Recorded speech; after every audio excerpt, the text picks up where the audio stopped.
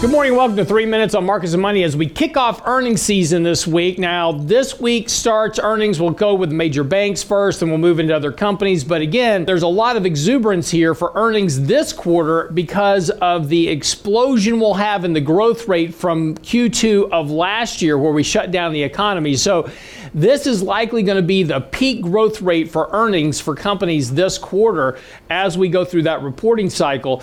The important thing, though, will be for the lookout for earnings going forward, because now that stimulus is fading out of the system over the next couple of months, we start seeing some more caution from companies about forward sales that could put some pressure on corporate earnings here, and at least on corporate returns over the course of the next couple of months. So again, lots of exuberance here to try to justify very high valuations for markets, well into extreme valuation territory. Market cap to GDP, almost 2.4 times economic growth. Certainly not sustainable long term, but this is the point to where markets are looking for justification for overpaying for assets. The markets are very close to turning over onto a sell signal here from a high level. Again, not surprising. We talked about this buy signal earlier, that positive money flow would lead to a rally in the market. Exactly what happened. It's been a decent rally, but not fantastic. We did break out to the upside. We made a little bit of gain. And as we said, upside gains would be limited here at this point.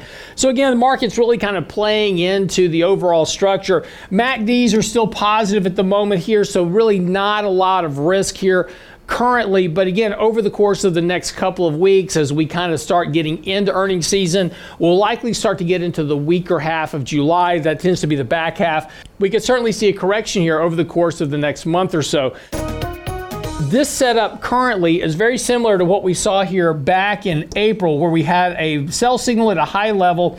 You had money flows very positive. The market really kind of stagnated for a couple of weeks before you eventually had the correction.